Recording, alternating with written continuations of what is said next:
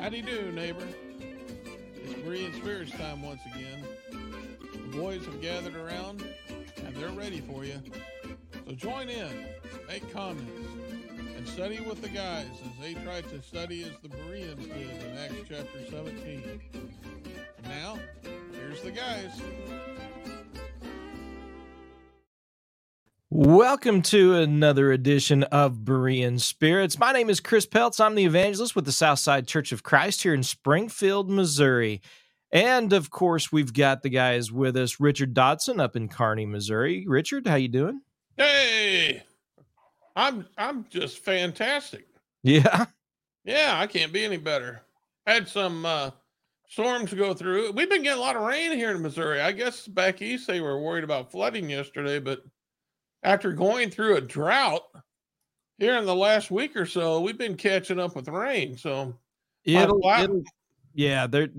rest of the week, there's still lots of chances, especially towards the central and east part of Missouri. But yeah, it's we still got a lot of rain coming.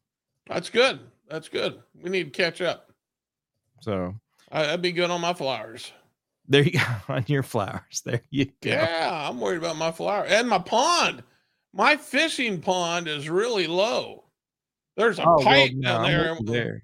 When the pipe is, above the water line, then that's just not good. So yeah, that's not good. We got to get water in that thing. Mm-hmm. I agree. We've got Josh Thornhill with the Brookmead Church of Christ over in Johnson City, Tennessee. Josh, you doing all right, man? I'm doing all right. It is raining here, and I'm glad for that. So, yeah, dude, we are in a really crazy cycle, and I something I guess completely off topic. What we're going to be discussing today, I guess, but.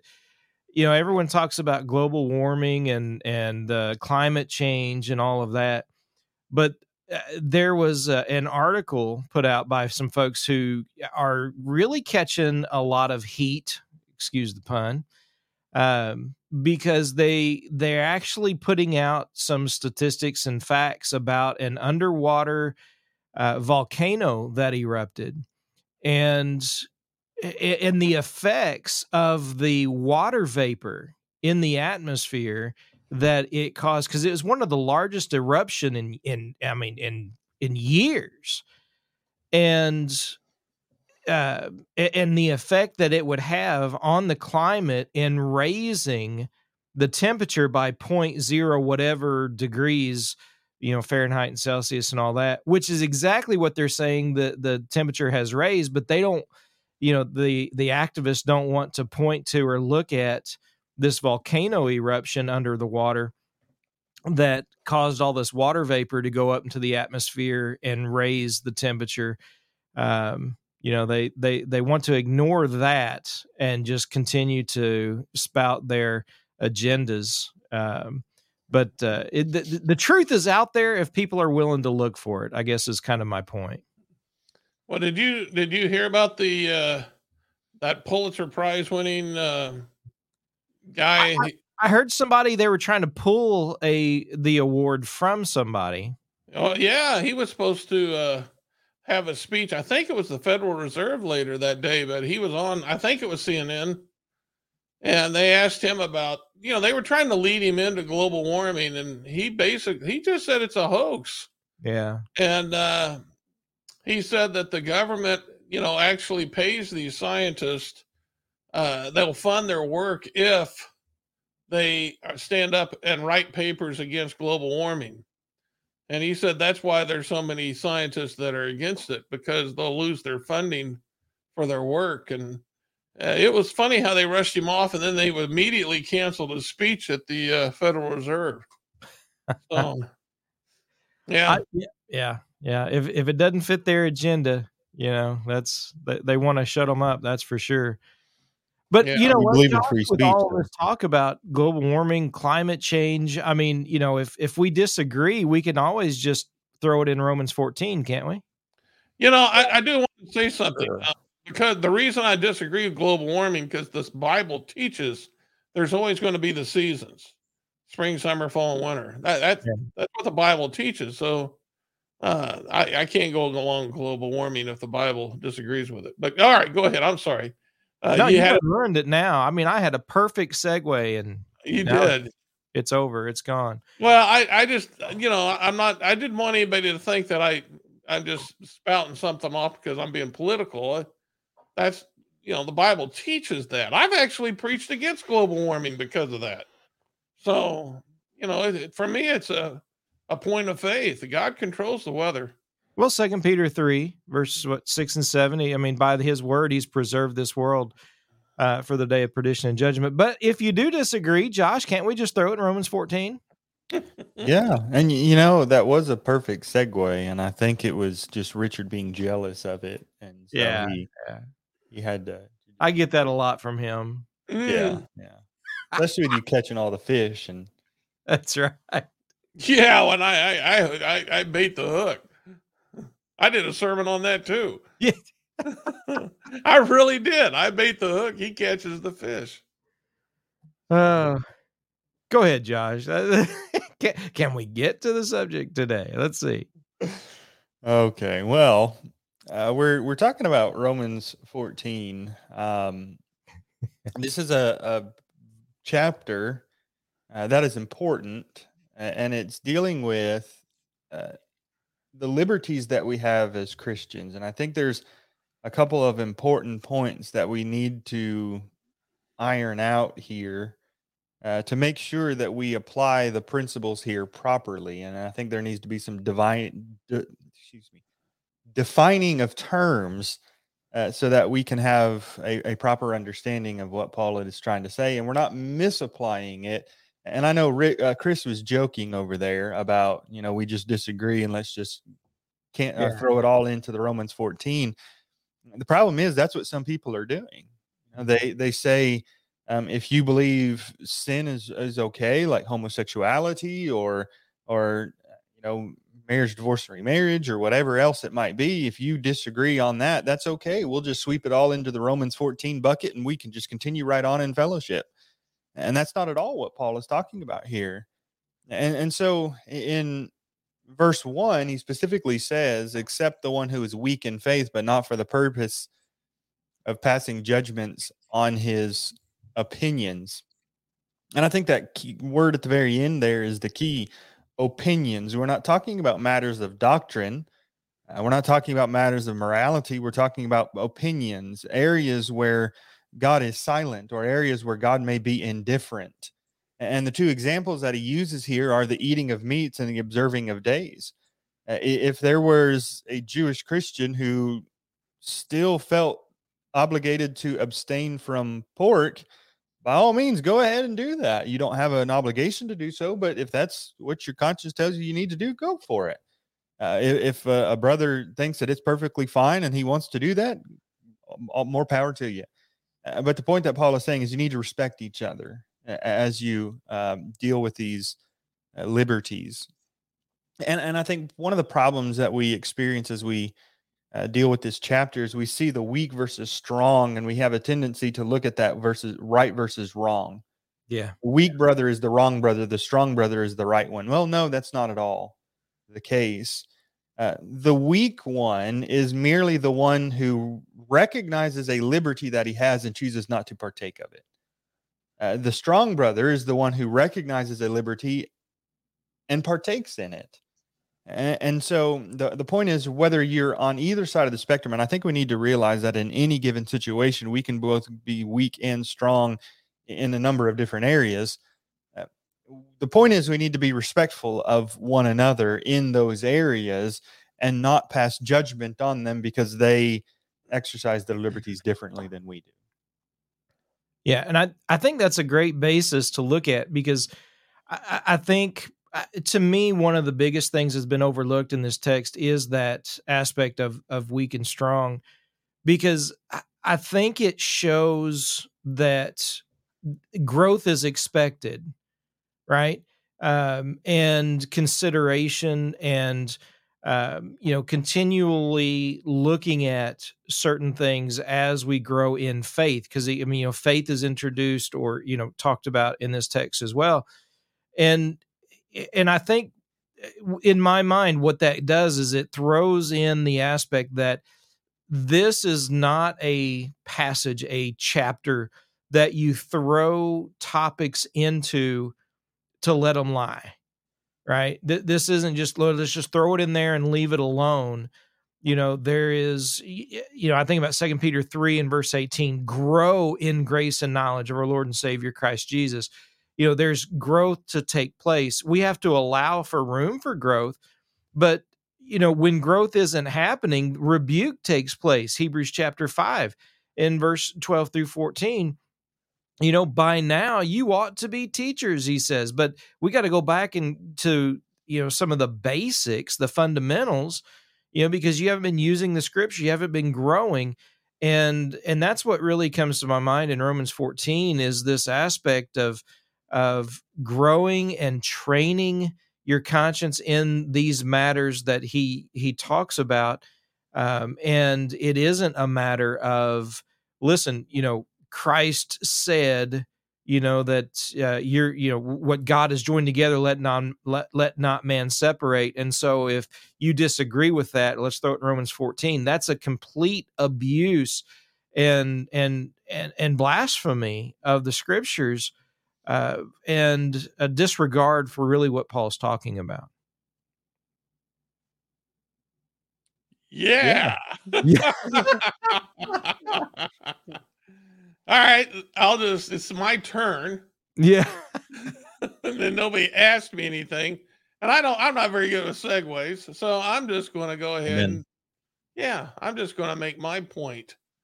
First of all, if anybody disagrees with anything that's said here today, hey, come on the air. I mean, you know what? We'll send you a link. You can come on here and debate it with us.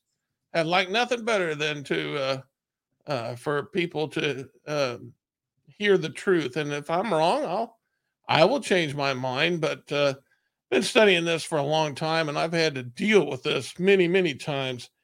And everything Josh has said so far at amen, everything Chris has said so far at amen, we have to stick with the context of this passage. And he is, as Josh pointed out, he's definitely not talking about something that is a matter of faith, because there is a responsibility on this topic. And we're talking about meat that's been offered to idols, if they can eat it or not. And there is a responsibility for both parties, he who is considered weak and he who is considered strong, to be able to make a determination that this is not a point of faith. Now, contrast this to what we read in 1 Corinthians chapter 5. In 1 Corinthians chapter 5, we see some things that come up where, things have to be acted on. There was a man who had his father's wife. You can't, Paul was forbidding being tolerant with that. And then he goes on farther down. I'd have to go over there and read it. It said something about the greedy, the swindlers. Let me get over here. Hang on just a second. In 1 Corinthians chapter 5, he verses 9 through 11. Okay, the sexually immoral, the greedy, the swindlers, the idolaters. All these have to be pointed out, and none of these people, then he goes on, there's more. He says guilty of drunkards. He says don't even eat with such a one. We're not talking about some type of tolerant behavior that two brethren are supposed to abide by in such a situation. We can't sit there and say that every situation can be thrown into Romans 14, because obviously in 1 Corinthians 5, for instance, there are situations where that would not apply. But when we get back to the two brethren, okay, there's responsibilities for each one. And we see that in verse 3. It says, let not the one who eats despise the one who abstains. Okay, so he has a brother who has a different opinion than him. Okay, and I'm just going to throw something else that I think would apply. Let's say there is a brother who does not wear a tie when waiting on the Lord's table for the Lord's Supper. There is no scripture that teaches that he is sinning by doing so. And so those of you who feel more comfortable with someone wearing a tie at the Lord's table, you can't despise that one. And you're going to have to be able to recognize that what you're feeling is an opinion. You're going to have to be able to see that and understand that. And then he says, let not the one who abstains pass judgment on the one who eats. So now we're talking about a brother in that particular case. He's not doing something because his conscience is offended. But even with that, he has to be able to recognize that this is a matter of opinion. Because if it was a matter of doctrine, he'd have to act upon that. But this is a matter of opinion, and so he has to be able to see that. Now, does this particular situation work in real life? Yes. I've had situations with brethren where that we were dealing with issues and both trying to work through it. And in two different situations, one time I had to say, okay, in this situation, I'd be the weak brother. And he goes, yeah, that's right. And he goes, I'd be the strong brother. And then in another situation with the same brother, I said, okay, in this situation, I'd be the strong brother and you would be the weak. And he's like, yeah, he goes, that's right. And we were able to apply Romans 14 properly, knowing that we weren't dealing with a matter of doctrine. It was just an opinion on his part, the weak brother's part, that offended his conscience. That's all it was. Yeah. Okay. A lot of times the issues arise, and for example, the tie that you pointed out, or there are other things, and one of the problems is sometimes we try to look at this and say, well, maybe we should approach this as Paul approached the eating of meats, not abstaining from the eating of meats in Romans 14. But one of the things he's rebuking is as you pointed out, he's telling them, listen, they're not in sin if they eat or don't eat, and you're not in sin if you eat or if you don't eat. The problem is a lot of folks look at certain aspects of their life or practices, and they feel as though if they don't do these things, they're in sin, and therefore if others don't do them, they're in sin. And that's one of the things that Paul is rebuking, is this attitude of condemning someone and making this judgment where it's not to be made, right? It's not an aspect where if you do or don't, that you're engaging in sin. Yeah, and I think one of the things that we might see as we kind of go through this chapter is we hear about the weak brother and we think, well, I just need to study with him and I need to get him to change his mind. Well, not necessarily. Going back to the idea of the eating with meats, maybe he recognizes, yeah, we have a liberty to do so, and I'm not going to hinder you from partaking. But I see that these meats are associated with idol worship over here, as Paul describes in 1 Corinthians 8. And I just don't want to be a part of that. That's a conviction that they've come to. And that's not, I just need to study with them so that we can, just respect their opinion on that, I think is the point. And I think there's some very important modern day applications that we can make from this text. This whole COVID thing brought a lot of issues to light, and I think a lot of ungodly attitudes to light amongst brethren. And we need to look back and reflect on how poorly some of us handled these things. When it comes to the mask versus no mask debate, you have some on some side saying, well, I'm not coming to church if everybody's not wearing a mask. You're binding your weakness or strength or whatever you want to call that on somebody else. And then the other ones, well, I'm not going to wear it no matter whether it's going to offend you or not. You're binding your opinion on somebody else. And neither of those attitudes are godly. Forcing everybody else to do what you want is not the godly spirit. I think you also see that with the vaccines, where, some brethren think that you're unloving if you don't get one, and some think you're weird if you do get one. Just, if you think you need one, get one. If not, don't, and just learn to get along and respect each other, regardless of that opinion. And I think another one that's especially becoming a bigger issue nowadays is the public school versus homeschooling. You have the public school people who think that you just got weirdos that are homeschooling their kids, and their kids are a bunch of weirdos and unsocialized and crazy, and they're just these weird people. And then you have sometimes the homeschool on the other side can think that the public schools are public school children are a bunch of heathens, and that it can digress pretty quickly. The point is, we have the freedom to send our children to public school, or we have the choice to homeschool them ourselves.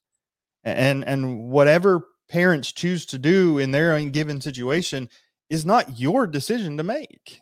And you need to respect the decision that they make. And so I think there's a lot of issues that we have going on today that we need to recognize that these are opportunities, these are opportunities to remember what Paul says here in Romans 14, not to pass judgment on them. These are things where we can have differences of opinions, but we can still be united together. We can still love them and care for them, and we can ensure that we're not putting a stumbling block in front of them. So one of the things that is said in this particular passage of Romans 14 is talking about faith. And Richard, maybe this is something, if you wanted to elaborate on or talk about, because I know in several of the gospel preaching lives and things that you've done, you've dealt with faith, you've dealt with the Word of God, because if it's not of faith, right? And before we jump into what it is or what it isn't, first of all, where does faith come from? And I think sometimes that is a point that is overlooked in this passage. Faith comes by hearing, hearing by the word of God. Romans 10:17. And you cannot come to God, Hebrews 11:6, without faith. And so therefore you have to go to the scriptures to learn what you have to do to be acceptable to God. Unfortunately, and I think that's why Romans 14 is talking about a weak brother, some of his conscience has been shaped not by faith, but by something else. And so, you don't start becoming like the Son of God overnight. It takes some time in order to, as Romans 12:1-2 says, you got to transform your mind. And that's a process that takes some work. And, there are certain things that people are going to, or all of us do, actually, myself included. There's going to be some things that we are used to, we think is right, we think it's proper, that somebody else may have a different practice on. And you're going to have to be able to identify that. Are they in sin or are they not? In other words, is your belief part of the faith? And you're going to have to be able to identify that. And if you can't identify it, then you go talk to him. Matthew 18, go talk to the brother. But if you can't identify it in scripture, then, you're going to have to sit back and say, okay, this is for me. This is something that I gotta think about for a while. I may not want to partake in it because of my conscience, but I can't accuse my brother either, because I don't know what scripture I can go to accuse him of sin. And but be that as it may, if I feel like I can, what a teaching opportunity. I mean, you could go to a brother. If I felt like Chris was in sin about something, and I go to him and Chris is like, no, I don't think I am in sin. And then Chris starts teaching me how I'm wrong interpreting the scriptures. Truth wins on that. If two brothers go to the scriptures to find out what the truth teaches about something, that's a win-win situation, as long as both people are looking for the truth. And that's a good thing. We shouldn't be running away from that. The opportunity to teach is before us, and that's practical. I mean, that's someone who's looking for an answer, and that should be, what we're supposed to be doing is trying to become united on what the word teaches. But be that as it may, yes, whatsoever not of faith is sin. Meaning, if it's not contained in the word of God, then you don't partake in it. Don't do it. And you don't add to it. You don't take away from it. You just you look for authority in everything that you do. The one thing I do want to say, and well, I'll let you. I've talked for a while. I'll bring this up a little later, but Okay. I'll let one of you guys say something. Okay. And Josh, if you want to jump in on that, I have a question for you though. I'd like for you to consider, maybe in to kind of direct this discussion, because I think this falls into some of the struggles people have with this particular text and the attitude of a lot of brethren just to throw anything and everything into it. If someone partakes, and I think the eating of meat and the not eating of meat is a great example here, that obviously because Paul uses it, but if someone partakes of meat or doesn't partake of meat, are they by their action condemning the other who disagrees with them? I don't think so necessarily. I think they could have a spirit about them where they're just like, "Ha, I'm gonna eat this even though you don't like it," kind of thing, which would be the kind of attitude that Paul says not to have here.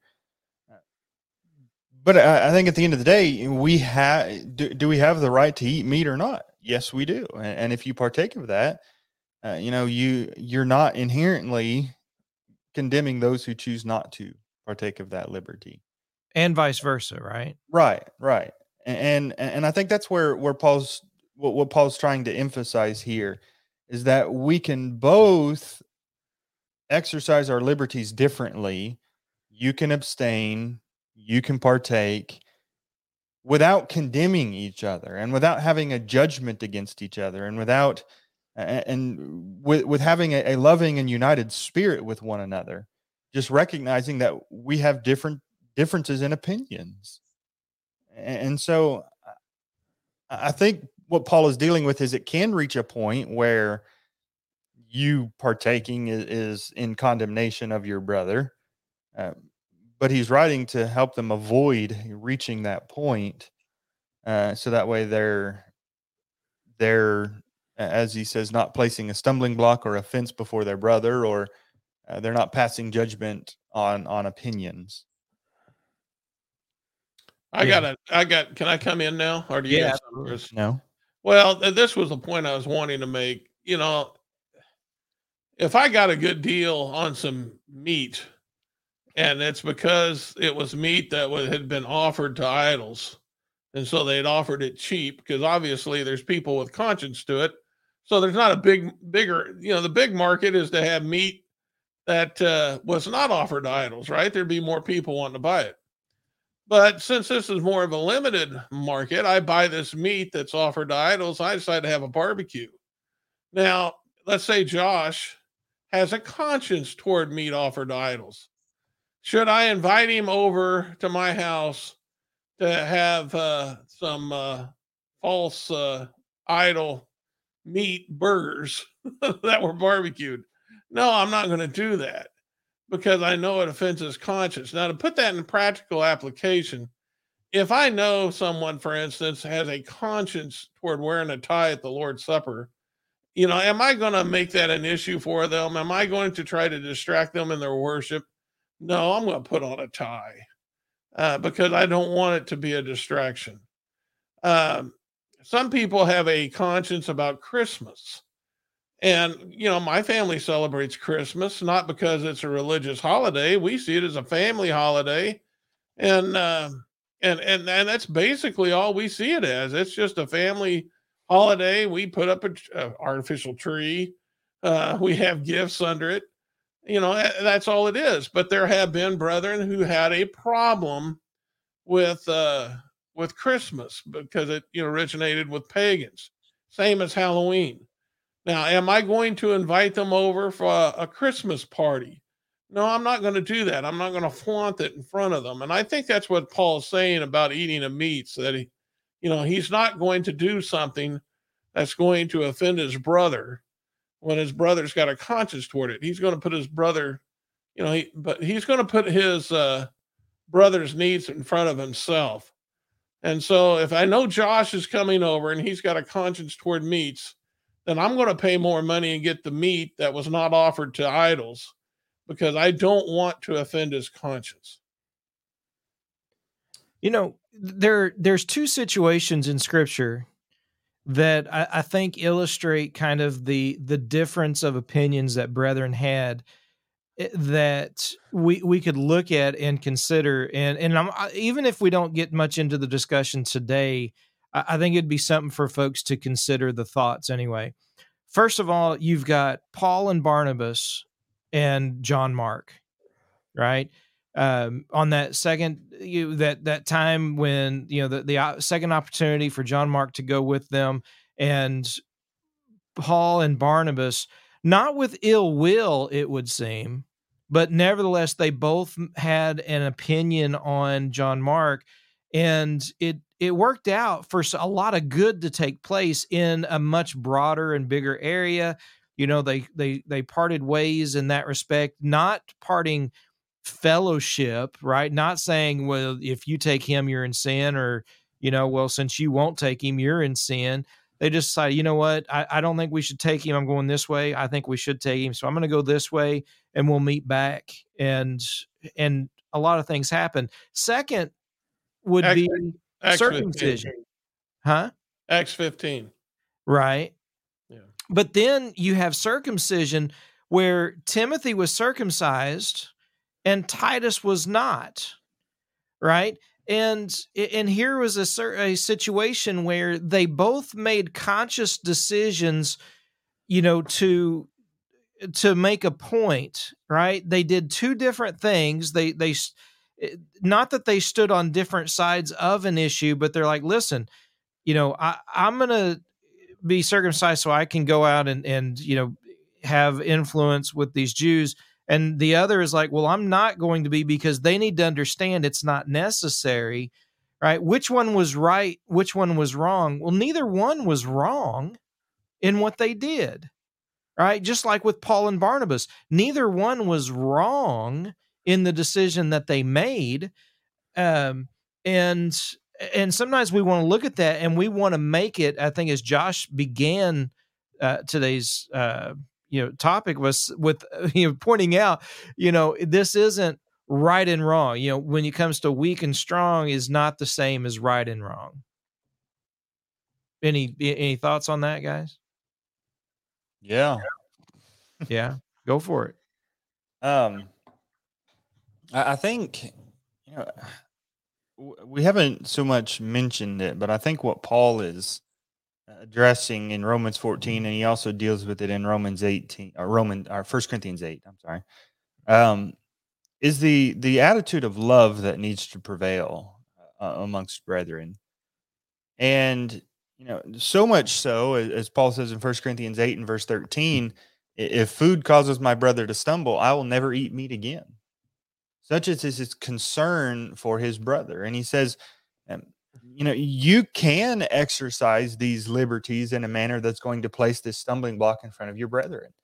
And you need to recognize that, and you need to avoid that out of concern and love for your brother here. And sometimes what Paul is saying here is, if the need arises, I need to be willing to lay aside my liberties for the sake of my brother's conscience. And I think particularly as we get into, as we get into opinions as they relate to, how we structure in our worship services and things, we need to be willing to respect the consciences of our brothers and sisters in Christ, especially.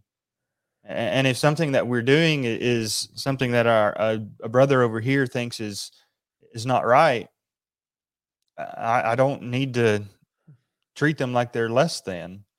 And I think Chris brings up a good comment here. Did you put this up, Richard? He says that one of the hardest things to do is refrain from something because you think it is not wrong.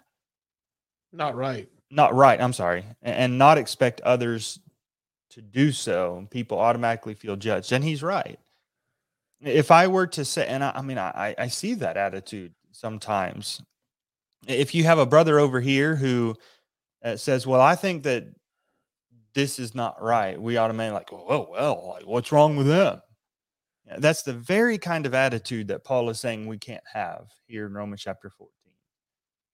They have a conviction, or maybe they have a conviction that this is not right, or I shouldn't partake of this. We shouldn't make them feel like they're beneath us because they've come to a different conclusion than we have. And I think that's a very real danger that we have in this whole issue. And I think that's why Paul writes these things, so that we learn to have love for one another and to show that love for one another, even if there's areas where we might be disagreeing. Chris, Josh, one of the things that I think is misapplied with what Josh is saying is in the realm of expediences. Because all too often you will see, and I've heard of situations at churches where they choose to do something as an expediency when one of their members, or more than one, is offended by that. And that in and of itself violates Scripture, because all things have to be done for edification. And if an expediency, if it offends a brother, then you need to find a different way of doing it. Because an expediency is not a command. It's just a means of getting something done. But many times you will see brethren force an expediency down the throat of another brother who has a conscience toward it. And I think we need to think twice about it. Now, to get back to what Chris said earlier, there has to be time for growth. I mean, there has to be a time when that weaker brother is able to see that this is just an expediency, and that it's okay to do, or either that or it's forbidden, and he needs to be teaching that and convincing them of that. But needless to say, expediencies, many times I think the use of expediencies have been abused. There's an expression you can, and Josh, you probably know it better than I do. You can please everyone some of the time, but you can't please,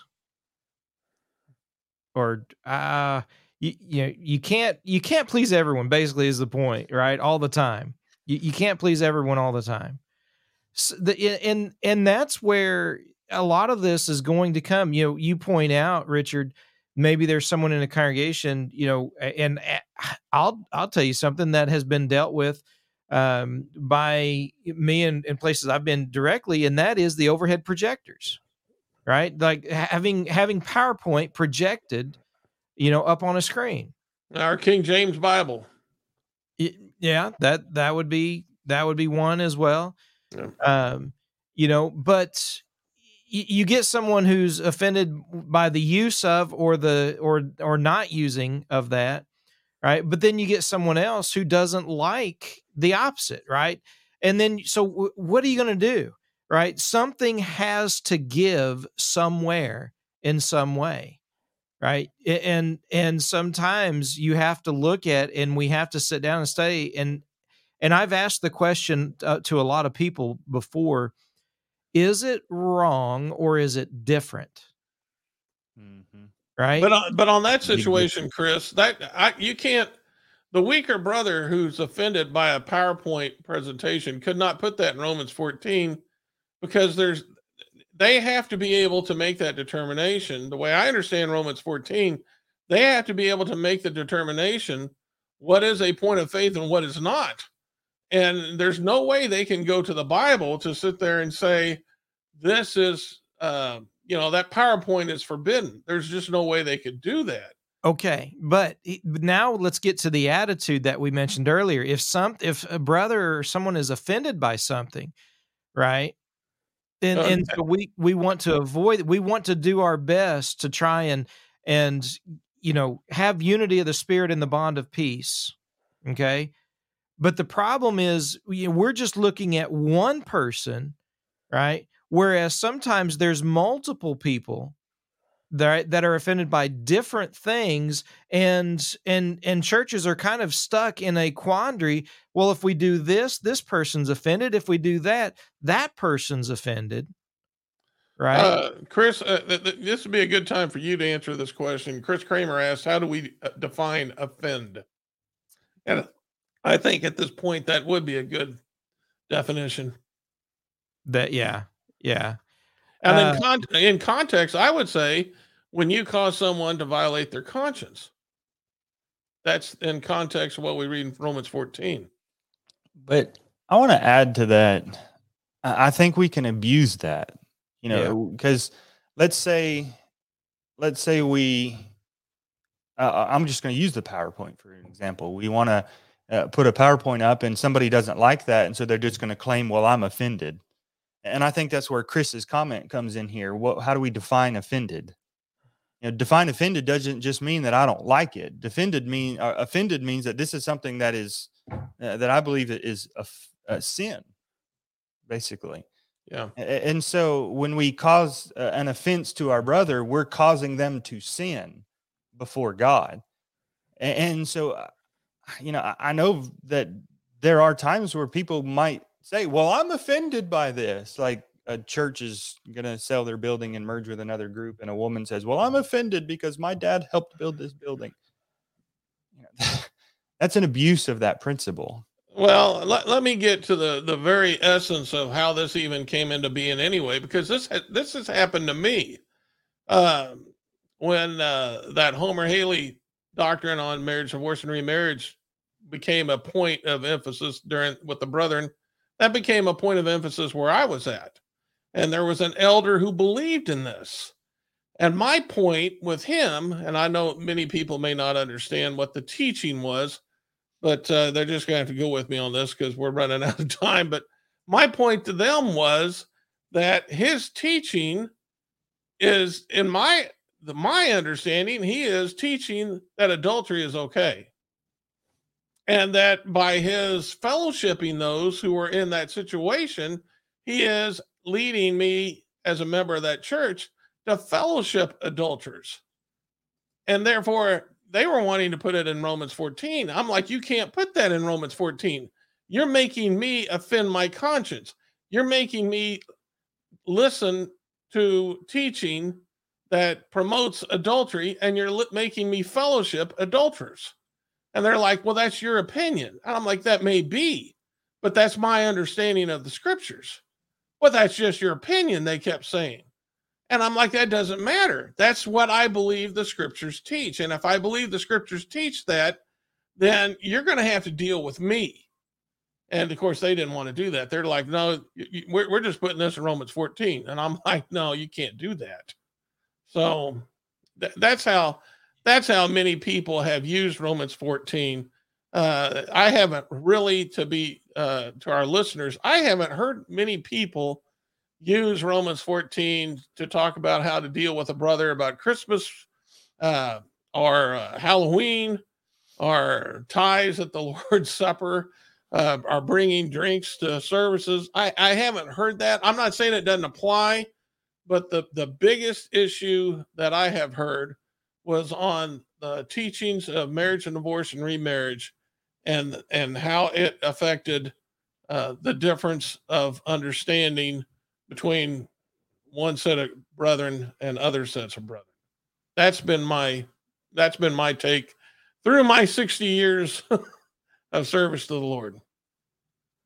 Yeah, which is unfortunate that that's what people want to do and how they want to deal with very serious consequences, that the Bible is clear about consequences when it comes to adultery and sexual immorality, divorce, And that's why I went to 1 Corinthians 5.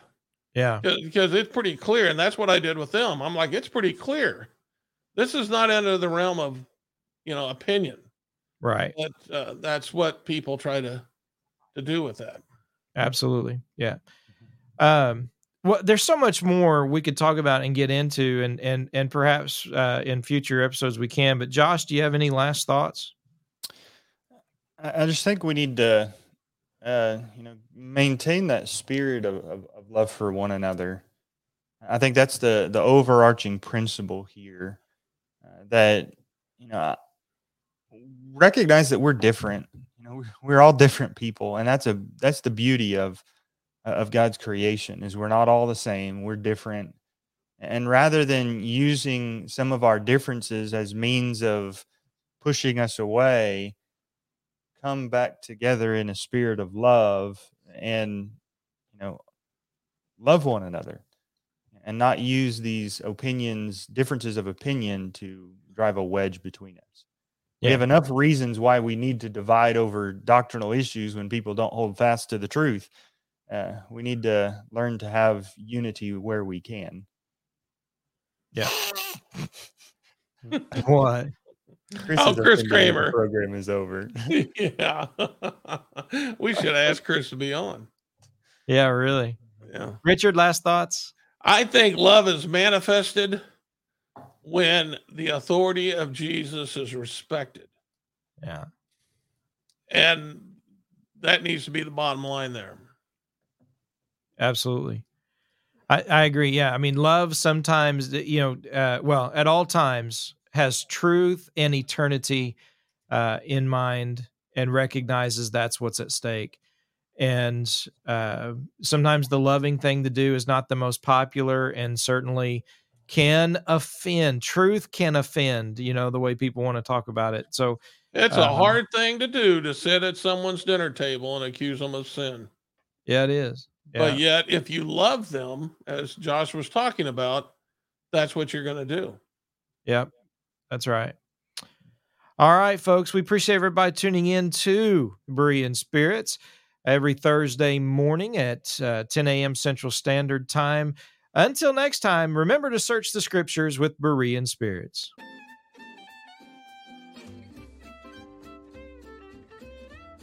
Well, folks, that's all for today. Don't worry. Lord willing, the guys will be back next week for another Bible study on Berean Spirits. Until then, let the guys hear from you. Drop them some email at bereanspirits@gmail.com. They'd love to hear from you. Until next time, let's keep studying that Bible.